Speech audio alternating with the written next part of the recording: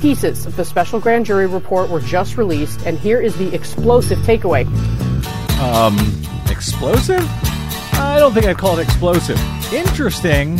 Explosive, though? Well, I don't know why I came here tonight. Unless I'm wrong. I got the feeling that something ain't right. It's happened occasionally. I'm so scared in case I fall off my chair. Not recently, and but you know. I'm wondering how I'll get down the stairs. Clowns to the left of me, jokers to the right. Here I am, stuck in the middle with you. I am. From Pacifica Radio in Los Angeles, this is the Bradcast, as heard on KPFK 90.7 FM in LA.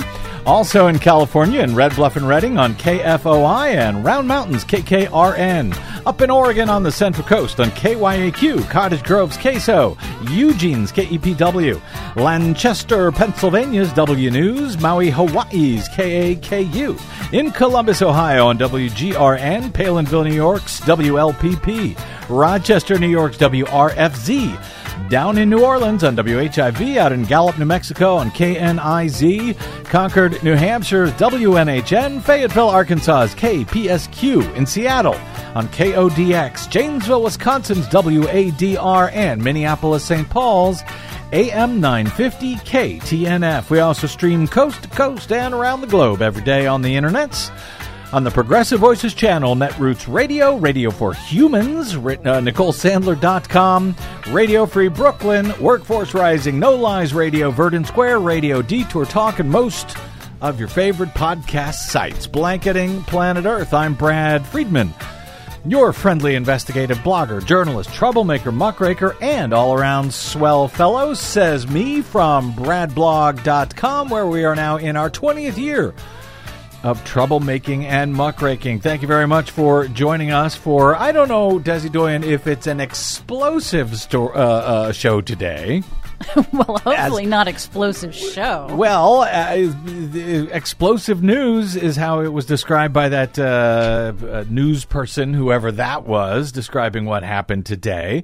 Explosive? I don't know. But yes, certainly interesting. We'll have a guest here to join us in a bit to discuss all of this. As we reported a few days ago, this week we marked the second anniversary of the bipartisan 57-43 majority vote of U.S. senators who found Donald Trump guilty of inciting an insurrection at the U.S. Capitol on January 6, 2021, after his historic second impeachment trial in February of that year.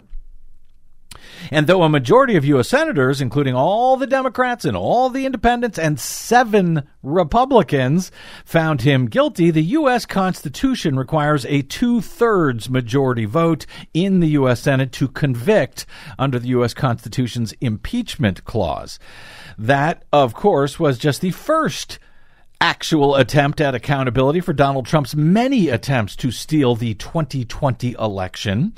We spent some time on yesterday's broadcast with journalist Marcy Wheeler of Empty Wheel discussing the ongoing attempts at the federal level under the supervision of Special Counsel Jack Smith and a federal grand jury, or 2, actually, to probe and hopefully bring federal felony indictments for Donald Trump's efforts to, among other things, steal the 2020 election before and on and perhaps after January 6th of 2021.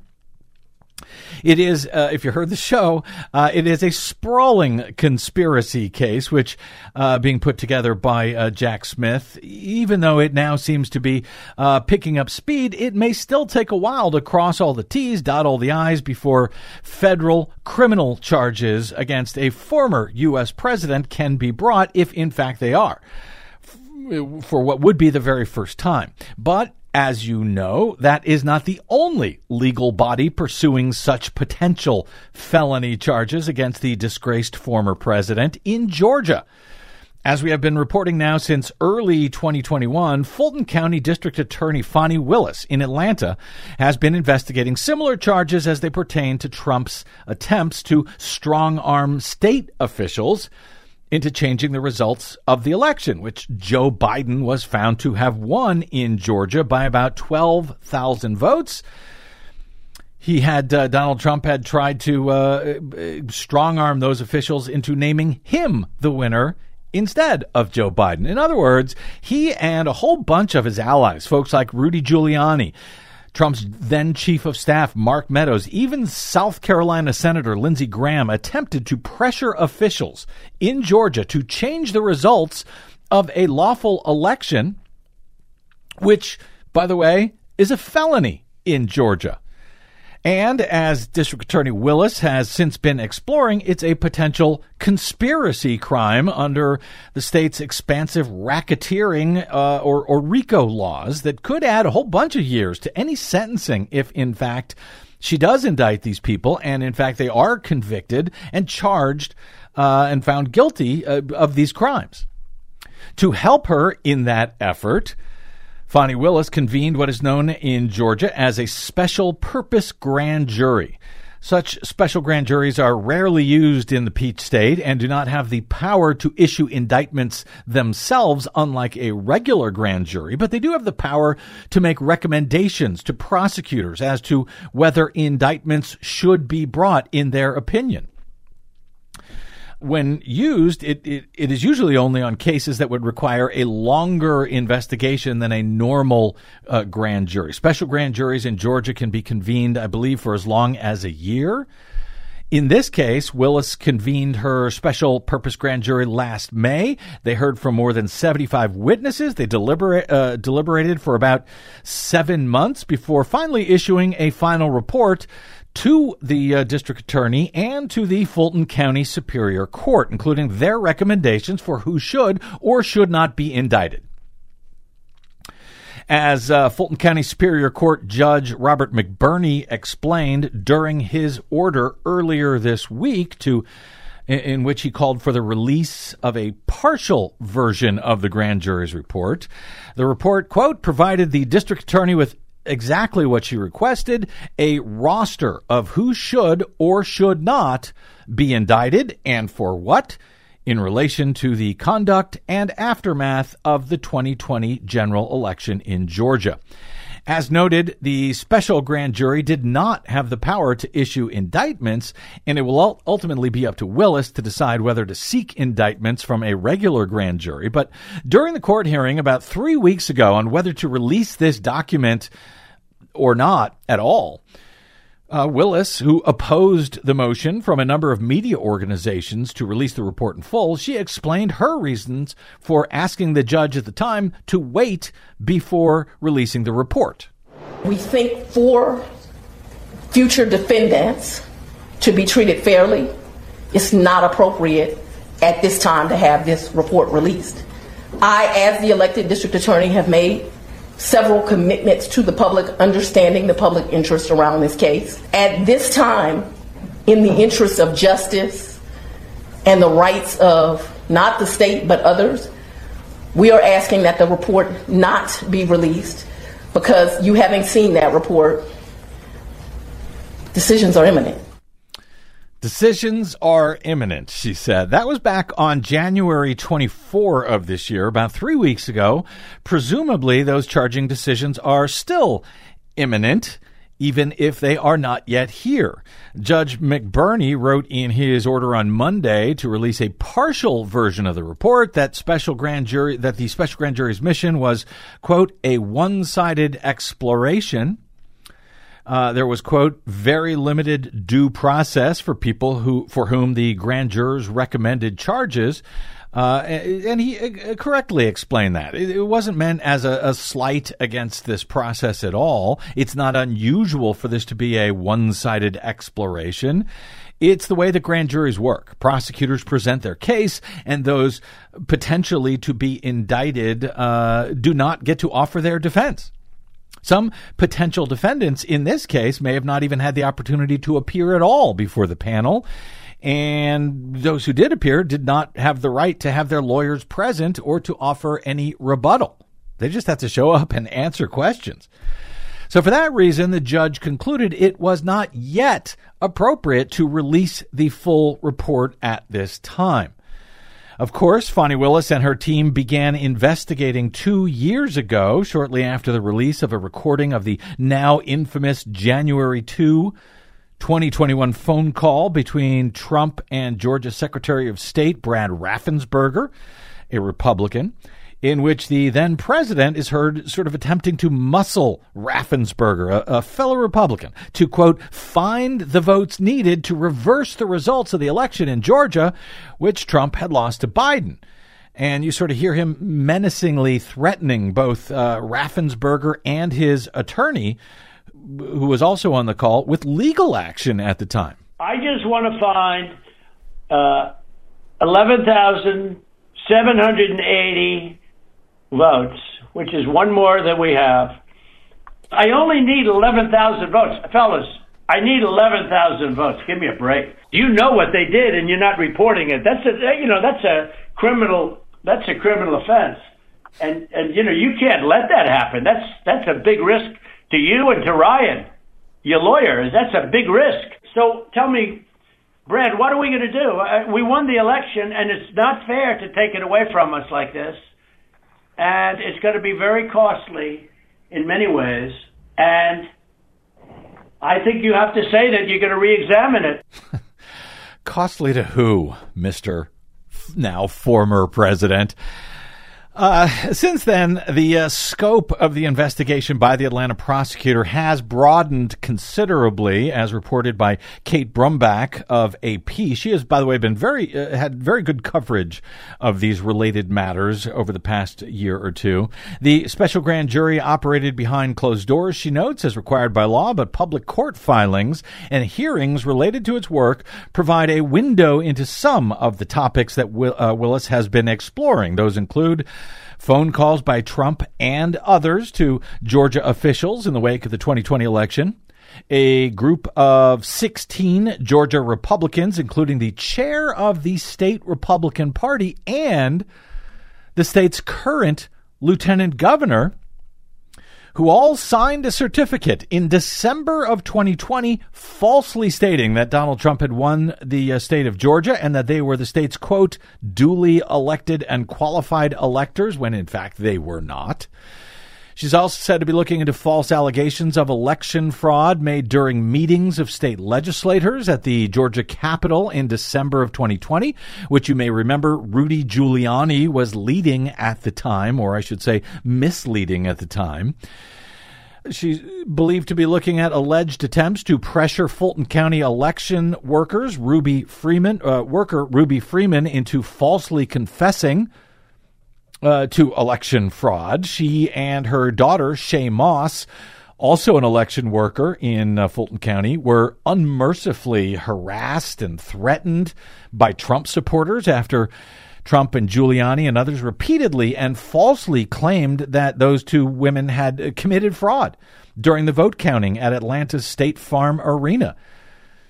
They were mentioned by name over and over again by Trump and Giuliani. Willis is also said to be looking into the abrupt resignation of the U.S. attorney in Atlanta in January of 2021, and something that we have been following very closely on this program for the past year or so, after one of our regular guests, Marilyn Marks of the Coalition of Good Governance, shared with us the audio of a phone call that she received from one of the Trumpers essentially confessing to this crime, the secret copying of data and software from election equipment in rural Coffee County by a computer forensics team that was hired by Trump's allies. Here's a bit of that phone call from Atlanta businessman Scott Hall to Marilyn Marks back in 2021. You know, I'm the guy that chartered the jet to go down to Coffee County to have them inspect all of those computers. I went down there, we scanned every freaking ballot. You know, the same people that went up to Michigan, okay, and did all that forensic stuff on the computers, and they sent their team down to Coffee County, Georgia, and they scanned all the equipment, imaged all the hard drives, and scanned every single ballot. They imaged the hard drives? Yes. How in the world did you get permission to do that? We basically had the entire elections committee there. Okay? And they said, we give you permission. Go for it. The entire GOP Majority Elections Commission in rural Republican-leaning Coffee County, Georgia, invited these folks. As we have since learned, they were paid by Trump lawyer Sidney Powell to make copies of all of this proprietary voting system software.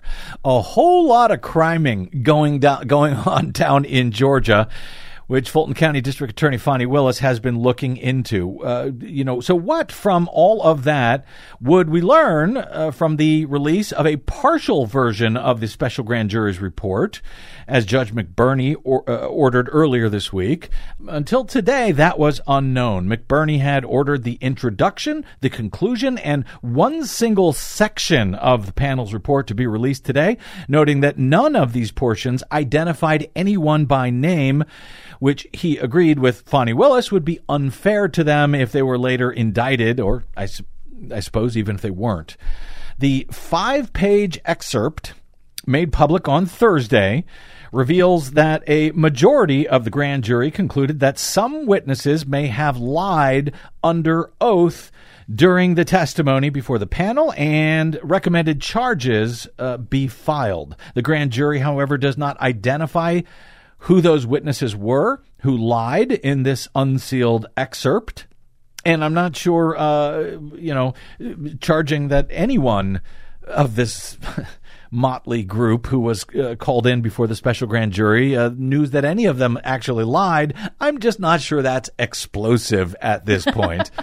Given that I think at we least kind of figured as much. One of them was Rudy Giuliani. Anyway, in fact, what was unsealed was short enough that I can share actually most of it with you before we will be joined by our guest for a bit of analysis here. From the introduction, the grand jury consisted of 26 Fulton County residents, 3 of whom were alternates on any day testimony was received or deliberations were held. The number of jurors present ranged from 16 to 24 as availability allowed. Pursuant to statute, if we had our needed quorum of 16 jurors present, we could do business with that. The grand jury was impaneled, they note, to investigate a specific issue, the facts and circumstances relating directly or indirectly to possible attempts to disrupt the lawful administration of the 2020 presidential election in the state of Georgia. This grand jury was selected on May of 2022 and first heard evidence June 1st, 2022, continued to hear evidence and receive information into December of 2022. They note the grand jury received evidence from or involved 75 witnesses during the course of the investigation, the overwhelming majority of which information was delivered in person under oath. They note that they also received information in the form of investigator testimony in various forms of digital and physical media. Any recommendation, they note, set out herein is the sole conclusion of the grand jury based on testimony presented, facts received, and their deliberations. Following, in the introduction, they say, following is the final report of the special grand jury. We set forth for the court our recommendations on indictments and relevant statutes, including the votes by the grand jurors, including the votes respective to each topic indicated in a yea, nay, abstain format throughout. The total number of grand jurors who placed a vote on each topic has been indicated in each section. Footnotes added in certain places where a juror requested the opportunity to clarify their votes for any reason. The grand jury heard extensive testimony, they say, on the subject of alleged fraud from poll workers, investigators, technical experts, and state of Georgia employees and officials, as well as from persons still claiming that such fraud took place. They said they conclude the introduction by saying, we find by a unanimous vote that no widespread fraud took place in the Georgia 2020 presidential election that could result in overturning that election. Now, as we reported earlier in the week, Washington Post published an exclusive report over the weekend finding that Trump's own campaign secretly paid some $600,000 to a firm called Berkeley Research Group following the November 2020 election. They were tasked with investigating any and all possible cases of fraud, anomalies, statistical patterns that just didn't look right, any errors in 6 key swing states: Pennsylvania, Michigan, Wisconsin, Arizona, Nevada, and yes, Georgia. One of the sources explained to the Post they looked at everything: change of addresses, illegal immigrants, ballot harvesting, people voting twice, machines being tampered with, ballots that were sent to vacant addresses. Literally anything you could think of, the source said. Voter turnout anomalies, date of birth anomalies, whether dead people voted. Anything under the sun, the source said, they looked at it. And guess what? You'll be shocked to learn they found nothing. As the group told Trump during a conference call in December of 2020, they found nothing. No evidence that the election results in any of the states that they looked at were wrong in any way that might have changed the ultimate certified winner of those states, who, by the way, was Joe Biden in every single instance. So Donald Trump knew all of that. He knew all of that from his own $600,000 report, which was never released to the public. He knew all of that from his own White House attorneys. He knew all of that from even his own wildly corrupt Attorney General, Bill Barr. That there was no evidence of fraud that would have changed the results of the election, and yet he went out on January 6th and lied again about fraud to his armed supporters who, and yes, he also knew that they were armed, his armed supporter at the Ellipse on January 6th, and instructed them to march down to the Capitol and fight like hell, which they did. Some of them losing their lives in the process. So the special grand jury in Fulton County concluded their introduction by, I guess at this point, repeating the obvious. We find by a unanimous vote that no widespread fraud took place in the Georgia 2020 presidential election that could result in overturning that election. That's the introduction from this thing. Then the one section that the judge also said, other than the conclusion, the one section the judge said could be released is literally 2 sentences long. It is section number 8, quote, a majority of the grand jury believes that perjury may have been committed by one or more witnesses testifying before it. The grand jury recommends that the district attorney seek appropriate indictments for such crimes where the evidence is compelling. Finally, the conclusion, and again, very short.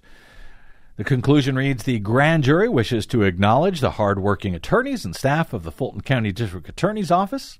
Any legal errors contained in this report should not be laid at their feet, however, because that office had nothing to do with the recommendations contained herein.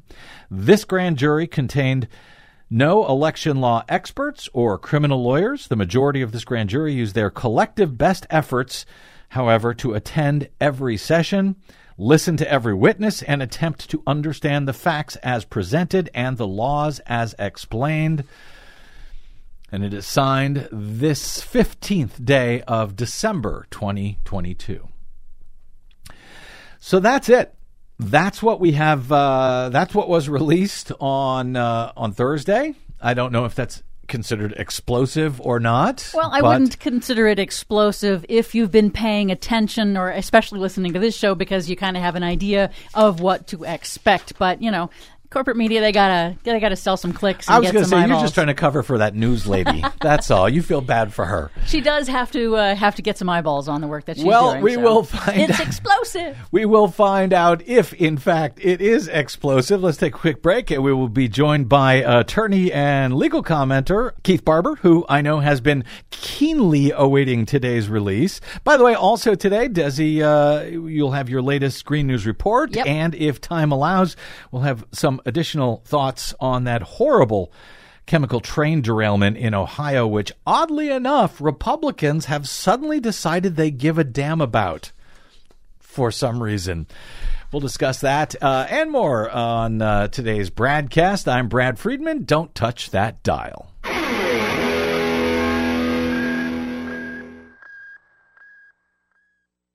Hey, this is Brad.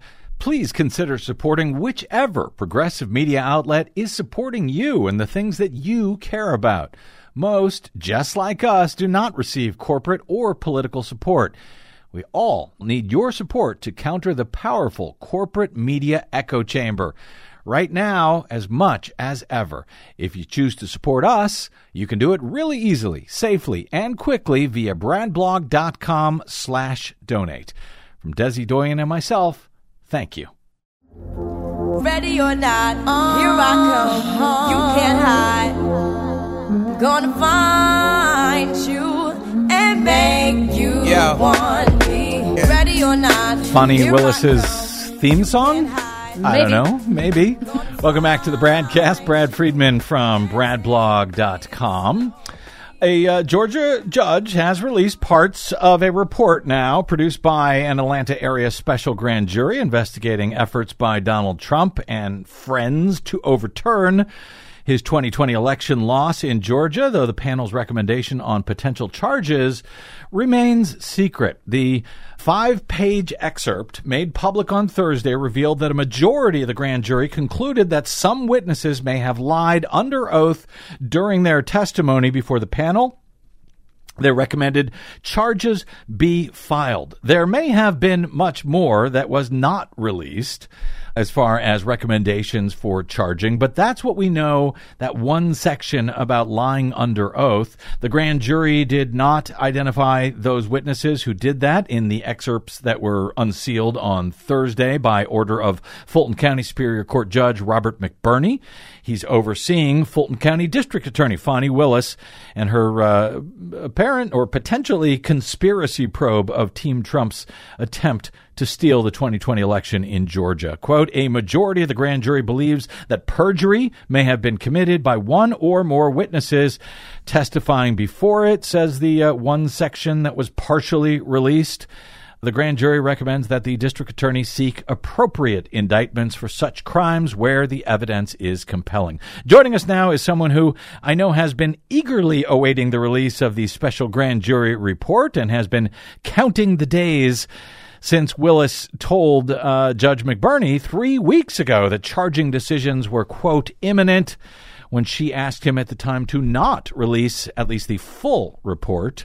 Formerly a frequent Daily Kos contributor on legal and constitutional matters, known there as Keith DB. Keith Barber is also a former U.S. Army captain, longtime now retired attorney, and even a lifelong Republican. At least he was pre-Trump, as he describes it. He now writes on legal and constitutional matters at Medium. Counselor Barber, welcome back to the Bradcast, sir. Thank you, Brad. Let's start with your top-line takeaways from the partially released report today and what it may or may not tell us about who the special purpose grand jury may have recommended for indictment. Well, actually, I think the biggest hint of that, and the biggest hint that it likely includes Trump, was in the judge's decision ordering the release. Uh-huh. And in that decision, the judge expressed special concern, if you will, for the due process rights of potential defendants who did not have an opportunity to testify before the grand jury. And as we know, a whole lot of people testified, to include Rudy Giuliani and Lindsey Graham and many more, but one who did not have an opportunity to testify, who was never asked to, is Donald Trump. Yes, good catch. So, yeah. I mean, I caught that when I read the order just a couple of days ago, and then said, well, isn't that interesting? It certainly doesn't prove it, and nothing that came out today proved anything about anybody. Right. At least by name, but I mean, it's interesting that they found people committed perjury. It's hardly surprising, considering the record of lying on this. If they're charged with perjury, I think that there's a good chance they'll also be charged with something else, because, you know, they didn't lie to protect the truth of their innocence. Yeah. Okay. You know, so there'll be something else they could probably be charged with in addition to perjury.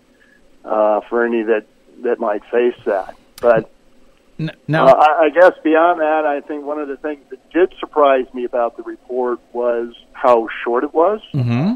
You know, a total of 9 pages, of which we got to see about 3, right. Leaving 6 that are hidden.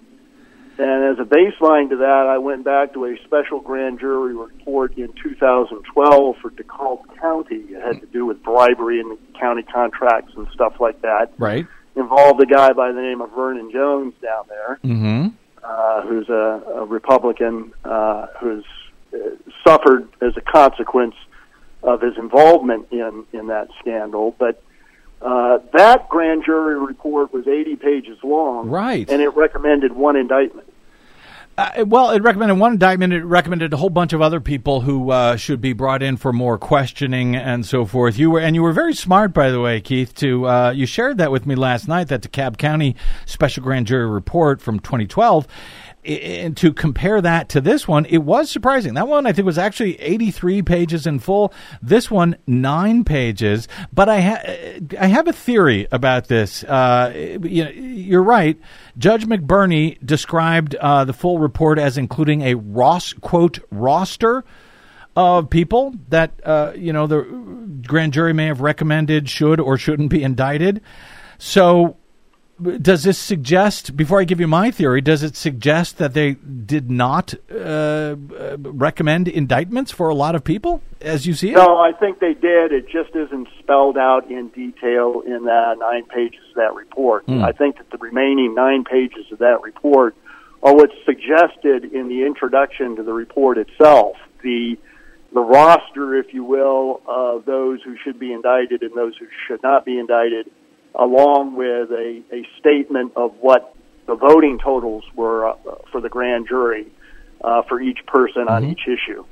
So I think it'll almost look kind of like a spreadsheet, well, when we see it, and with a name recommended for indictment, yes, vote 22-1, and the following statute. Well, but there was even, they note that some of the grand jurors added footnotes to include their explanation for why they voted one way or another. That's a lot more than 9 pages, Keith. Here is my theory, and feel free to shoot it down. My theory, the list of people to be indicted or not indicted and their votes and so forth are in an appendix that comes after the conclusion. You're an attorney. Could that be true, that it's an extra thing? Absolutely, that could be true. And in fact, we see, one of the documents here is Exhibit B to order of 16 February 23 and so forth. And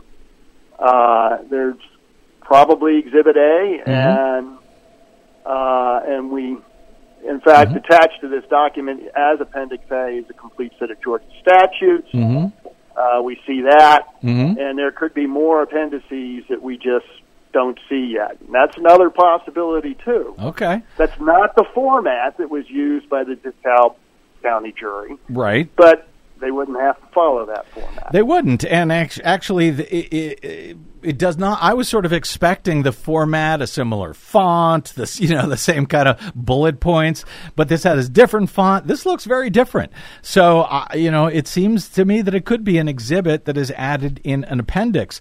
Keith Barber, Washington Post reports, quote, at least 18 people have been notified that they are targets of the election interference investigation, according to court documents and statements from their attorneys. That list includes Rudy Giuliani, who was serving as Trump's lawyer at the time, and all of the alternate Republican electors, the fake electors, a group they note that includes David Schaefer, the chair of the Georgia Republican Party. Well, there were 16 fake electors, Keith, plus Giuliani. That's 17. We know that he was told he's a target. If at least 18 people have been notified they are targets, then who's the 18th? Well, the Post reports that last month, Trump's Georgia legal team released a statement noting, quote, we have never been a part of this process, but They did not respond when they were asked whether Trump had been given notice that he is a target of the investigation. What do you take from that? Does that support your earlier theory regarding? Yeah, well, I think that Trump is a target of it. Targets are often not invited to come testify, at least particularly in the federal grand jury level. I mean, maybe Georgia does things differently, but there's kind of a perspective of there's not much point to bringing a target in, because the word target means we expect to indict you. I mean, we just need to cross the T's and dot the I's, and then you're going to be indicted, is what target normally means, unless along the way we find something that we don't expect to find that would cause us to change our mind. But and so why wouldn't they call in the distinction between target and subject and witness? But at that top level of target, it's time to lawyer up. You're probably going to be charged. And why wouldn't they call in Donald Trump to give him at least the opportunity to defend himself, as you see it? Probably because they knew it would extend the time of the grand jury beyond what they had. And because they know they're just going to indict him anyway. So, as you've been noting on Twitter each day, Keith, DA Willis described her charging decision as, quote, imminent. That was now 3 weeks ago. I'm wondering, can we take anything from that? Is that longer than you, as an attorney, might see as imminent? If so, what do you suspect is taking so long at this point? I've got a couple of theories. I don't know. One theory is that the brevity of this special grand jury report in not detailing the facts and evidence for the potentially dozens of people that it recommends indictments on means that Fani Willis has to do that to the regular grand jury for all of them, and that just for dozens of people can take a while. That she's taking because she's got to go to get the recommendations from the regular grand jury. She's going one by one to the regular grand jury to make the case for all of those people, and that takes a while. She's got to have a basis to do that. Another possibility, by the way, is that maybe it's not one by one. Fani Willis is known to be a big fan of the Georgia RICO statute and has used it in the past, and she might be lining up everybody under the umbrella of RICO, arguing that even if, and RICO allows for this, that even if they didn't, individually conspire with each other, they were all part of the same criminal scheme or enterprise. Yeah.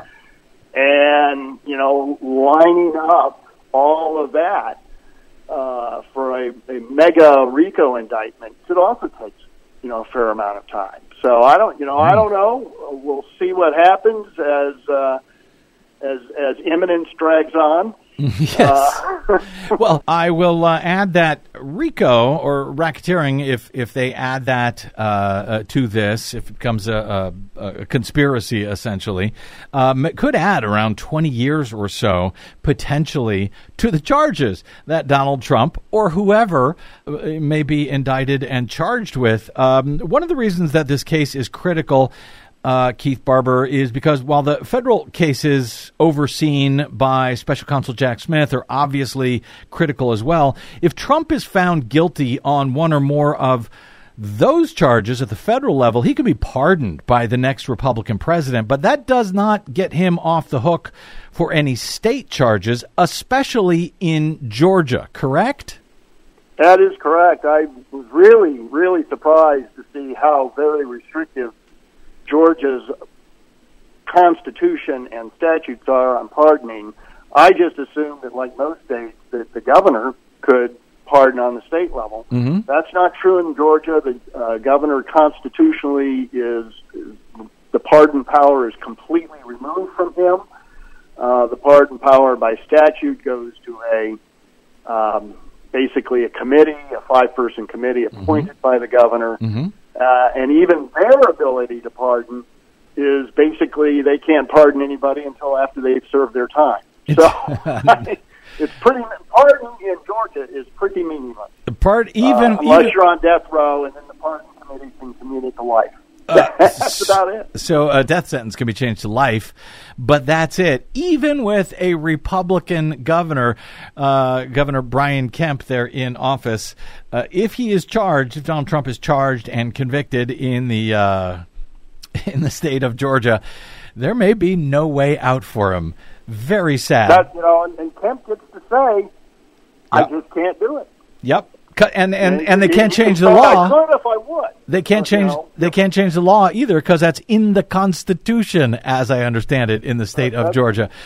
But Kemp gets to say, if I could do it, I would do it. Yep.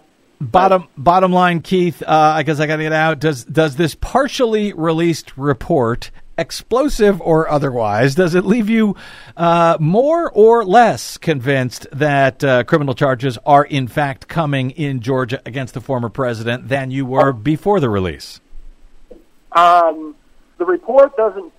The report doesn't do anything itself for me. The little hint by the judge ordering the release of the report definitely nudges me into believing that the president is likely to be charged in this matter. So sad.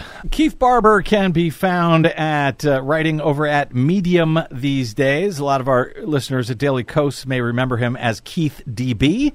He is now keithdb.medium.com. If you'd like to read what he's up to, you can also find him on the Twitters at KeithDB80, KeithDB80, where he, by the way, does a wildly enjoyable job of responding to crazy people, crazy right-wingers, damn near every day on Twitter. I enjoy that, Keith. Didn't know if you know that I'm watching.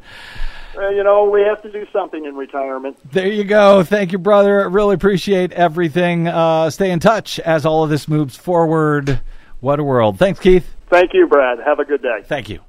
Okay, let's take a Wait, I had a quick note. Yes. So something that you guys said jumped out at me, that the Georgia Constitution prohibits the governor from pardoning people. Correct, and I think that there is probably some really interesting history behind the evolution of that particular restriction. It means somebody did something that everybody was really mad about. Yeah. Was it racist based? Was governor pardoning a black person? Or who knows? Yeah. It's Georgia. Yep. You can pretty much bet your bottom dollar it was race-based in some fashion. I don't know the history. I don't either, but would be interesting to look. concept. Yeah.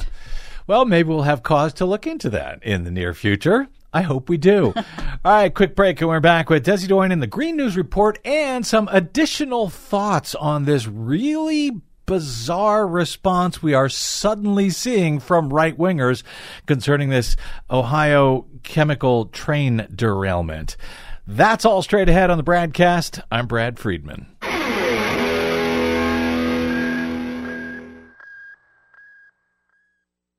The Bradcast and the Green News Report are 100% independent, 100% listener-supported. But we can't do it alone. We need you. Please help us bring real facts to listeners at independent stations around the nation. Please drop by bradblog.com/donate. That's bradblog.com/donate. And thanks.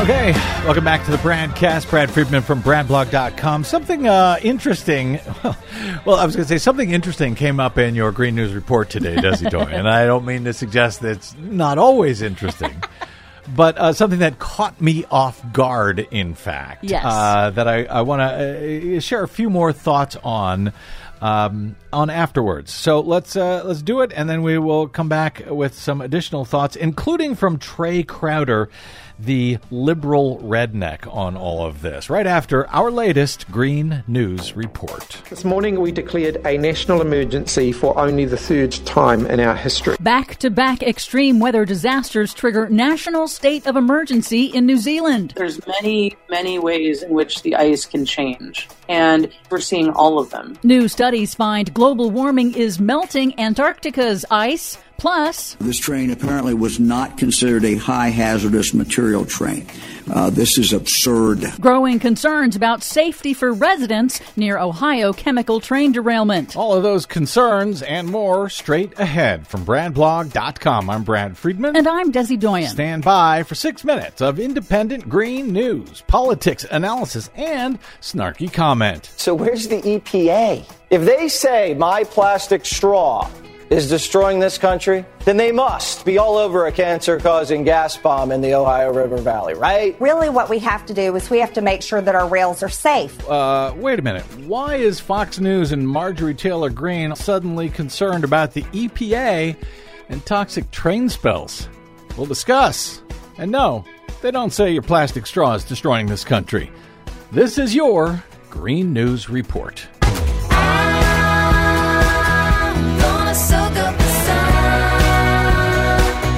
Okay, Desi Doyen, this is very, very strange. It's like someone flipped a switch. Everybody over on Fox News is suddenly concerned about this train derailment and disaster in Ohio. Why is that? Well, I think it's following a familiar pattern. Right-wing media and Republican politicians are attempting to exploit a disaster for political gain, claiming that rural white conservatives are basically being persecuted by the government's response to the Ohio train derailment.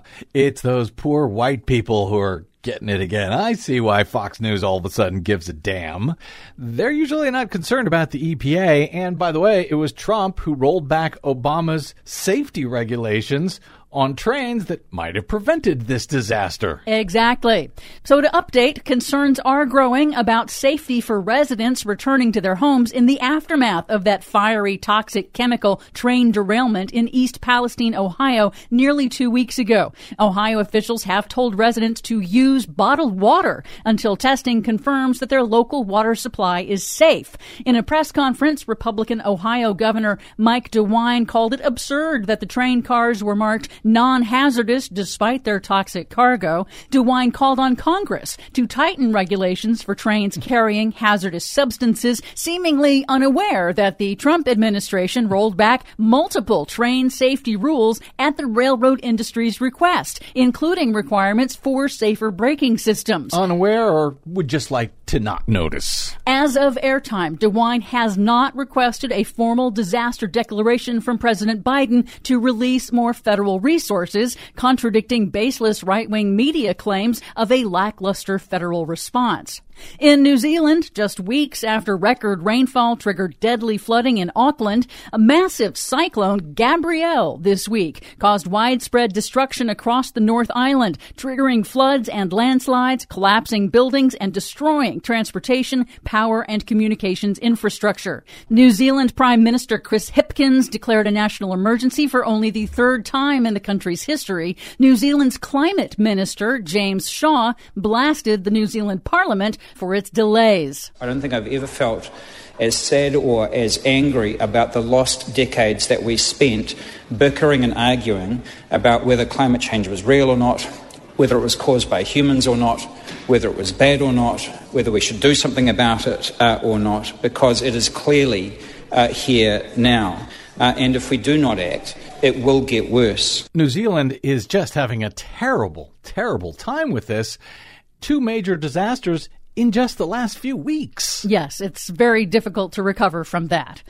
At the South Pole, the amount of floating sea ice encircling Antarctica has reached the lowest level ever recorded for the second year in a row since the satellite era began in 1979. That's according to the National Snow and Ice Data Center. In a different study, scientists trying to understand how quickly ice in Antarctica is melting say they encountered, quote, an eerily warm ocean, and found that the warming ocean and marine heat waves are eroding coastal ice shelves and carving up the underside of the important Thwaites Glacier, with major implications for rising sea levels. Yeah, like enough ice, if it melts, it'll raise the sea levels by about 2 feet around the world. Finally, a bit of good news. Your next washing machine and refrigerator will be much cheaper to operate in a few years thanks to new energy efficiency rules proposed by the U.S. Department of Energy, the first efficiency upgrade to major appliances in more than 10 years. Once finalized, the agency says the new efficiency rules will reduce carbon emissions and collectively save Americans about $3.5 billion a year on energy and water bills. Oh, let the complaining begin on Fox News of how they're coming to take away their washing machines or something. For much more on all of these stories and the ones we couldn't get to today, check out our website at greennews.bradblog.com. I'm Brad Friedman. And I'm Desi Doyen. And this has been your Green News Report. You're a clean machine. You sparkle in the sun. You're a clean machine. Do you, Desi, do you have any doubt that Fox News is going to throw another fit about washing machines, that the Biden administration is coming for your washing machines? Oh, of course they're going to. That's what they do. They hate regulations of all kinds unless they can exploit those regulations or lack thereof in some way to attack Democrats. Right, unless the regulations are in Florida that, prevent teachers from talking about certain things. And but... So I want to jump back quickly to that point at the beginning. This is very weird. It really is like someone turned on a switch, and all of a sudden, Fox News and everyone on the right all at once has decided they're furious about this Ohio train derailment, this terrible chemical release of chemicals. It's horrible in this town. We have been yelling for about 2 weeks now that, the media is not paying attention to it. Yes, and they are lying to their viewers when they say, oh, the federal government isn't there. That's not true. The federal government is there. The media is there. The local media has been doing a fantastic job of covering it. And of course, there are problems with the response, and those will be investigated. But, Fox News doesn't care about that. What they're trying to do is make it sound like somehow white rural people are being persecuted in some fashion and that this was done on purpose to them. And, of course, none of that is true. Here's the full clip of Marjorie Taylor Greene. You heard just a little bit of it at the top of the Green News Report there in the snarky comment. But here's what she said. But we have people like Ilhan Omar. She wants to, crack down on corporate greed when it comes to rails and the privately owned sections of rails. But really what we have to do is we have to make sure that our rails are safe. Yes. But the reason the rails aren't safe is because of the corporate greed that the rail companies fought like hell to overturn regulations under the Trump administration, the regulations that the Obama administration had put in place. So for Marjorie Taylor Greene to all of a sudden be furious about what's going on in Ohio, oh, it's not about corporate greed, it's about rail safety. Same thing, lady. Anyway, I wish they gave a damn about all of those poor black people in Flint, Michigan for all of those years who had lead in their water pipes. Yeah, and I'm pretty sure we haven't heard them giving a peep about any of the, 20 or so really serious chemical and oil train explosions that have occurred in the last 10, 15 years. They said nothing about that. They didn't care. I want to give the last word on this today to political comedian, commentator, Tennessee-born YouTube sensation Trey Crowder, who describes himself as a liberal redneck. He had some thoughts on the Ohio chemical train explosion, which he released, I believe, well before Fox News and the right-wingers decided for whatever reason that they gave a damn about this disaster. Whether or not they're ready to jump on board the Trey Crowder train on this one, well, that remains very much to be seen. Hey, y'all, I think the tragic train derailment in East Ohio is an appropriate indicator of the current status of this capitalist husk of a country. And the company behind it all, Norfolk Southern, they came out the gate handling things with a comically apathetic and heartless approach. They originally planned to give all the affected townspeople a $1,000 convenience fee. To be fair to them, I imagine watching everything you've ever known go up in chemical flames is probably pretty inconvenient, but the number they landed on is very telling, I think. I just picture them in the boardroom like, okay, sir, we're going to have to give these people something. All right, now the question you have to ask yourself is, what is the value of the entire life and livelihood of one Rust Belt trailer person? $1,000? Yeah, I mean, after all, how much brick-shaped cheese do these people need to buy? You know? Yeah, let's go with that. Oh, hey, and could you put a provision in there that says they have to physically come in and get the check? That way we can have them kneel down and be slapped across the face in accordance with company policy. All right, thanks. The whole thing is horrific, and it's come with a lot of finger pointing, of course. Who's to blame? Is it Biden, Buttigieg, big train? I think it's the same toxic, roiling lifeblood that's been coursing through this country's veins since at least the damn cotton gin. Corporate greed. How much clearer of a message could they send that they will never value you over profit? They will never do the right thing. They must be forced at legislative gunpoint to conduct themselves otherwise. And I don't know who's going to do it. All right, I'm not going to act like the Democrats do a good job of standing up to big business. All right, in fact, I assume they've developed a chronic and serious back condition due to all the years of bending over they've done. Okay, but at least the Democrats are not openly antagonistic to two of the only forces that do work in opposition to this bullshit: unions and regulations. All right. Before Congress shut their strike down, the Rail Workers Union tried to warn us about this. They were like, guys, they're cutting corners everywhere, no regards to safety. It's going to end bad. And we collectively responded to that like, all right, why don't you put your striped hat on and go back to pulling the choo-choo whistle, okay? Thanks. And look at us now, right? And regulations, they may be a boring topic, but regulations are the only thing standing between us and a world of neon rivers and canned meat that tastes suspiciously like Uncle Randy, all right? And that's the future the companies want, okay? And while the Democrats aren't standing in their way enough, the Republicans are rolling out the green carpet for them. All right, their interests are completely aligned on this stuff. The Republicans are openly and actively trying to abolish unions, gut the EPA, roll back child labor laws, and increase the retirement age. All right, so working people, look at that shit. Look at what's going on in East Ohio right now. Then look me in the eyes and tell me you still believe they're on your side. Love y'all.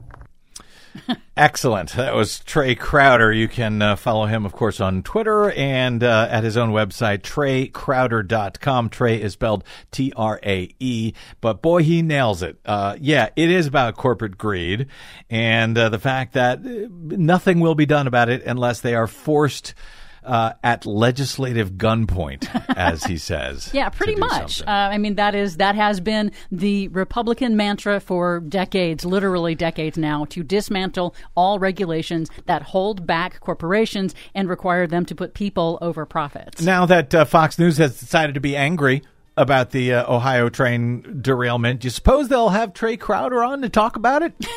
I doubt it. For some reason, I doubt it, too. All right. Anyway, we got to get out. My thanks to our producer, Desi Doyen, to my guest today, Keith Barber of Medium.com, and to all of you for spending a portion of your day or night with us. It is always greatly appreciated and an honor. If you missed any portion of today's program or any other, going back to the beginning of time, you can download all of them for free at bradblog.com, where there is no paywall. Why? Because of those of you who support our work at bradblog.com/donate. Thank you for that, and on behalf of everyone who doesn't, I thank you as well. If you'd like to drop me email, I am bradcast@bradblog.com. On the Facebooks and the Twitters and the Mastodons, I am the Brad Blog. We will see you there. Until we see you here next time, I'm Brad Friedman. Good luck, world.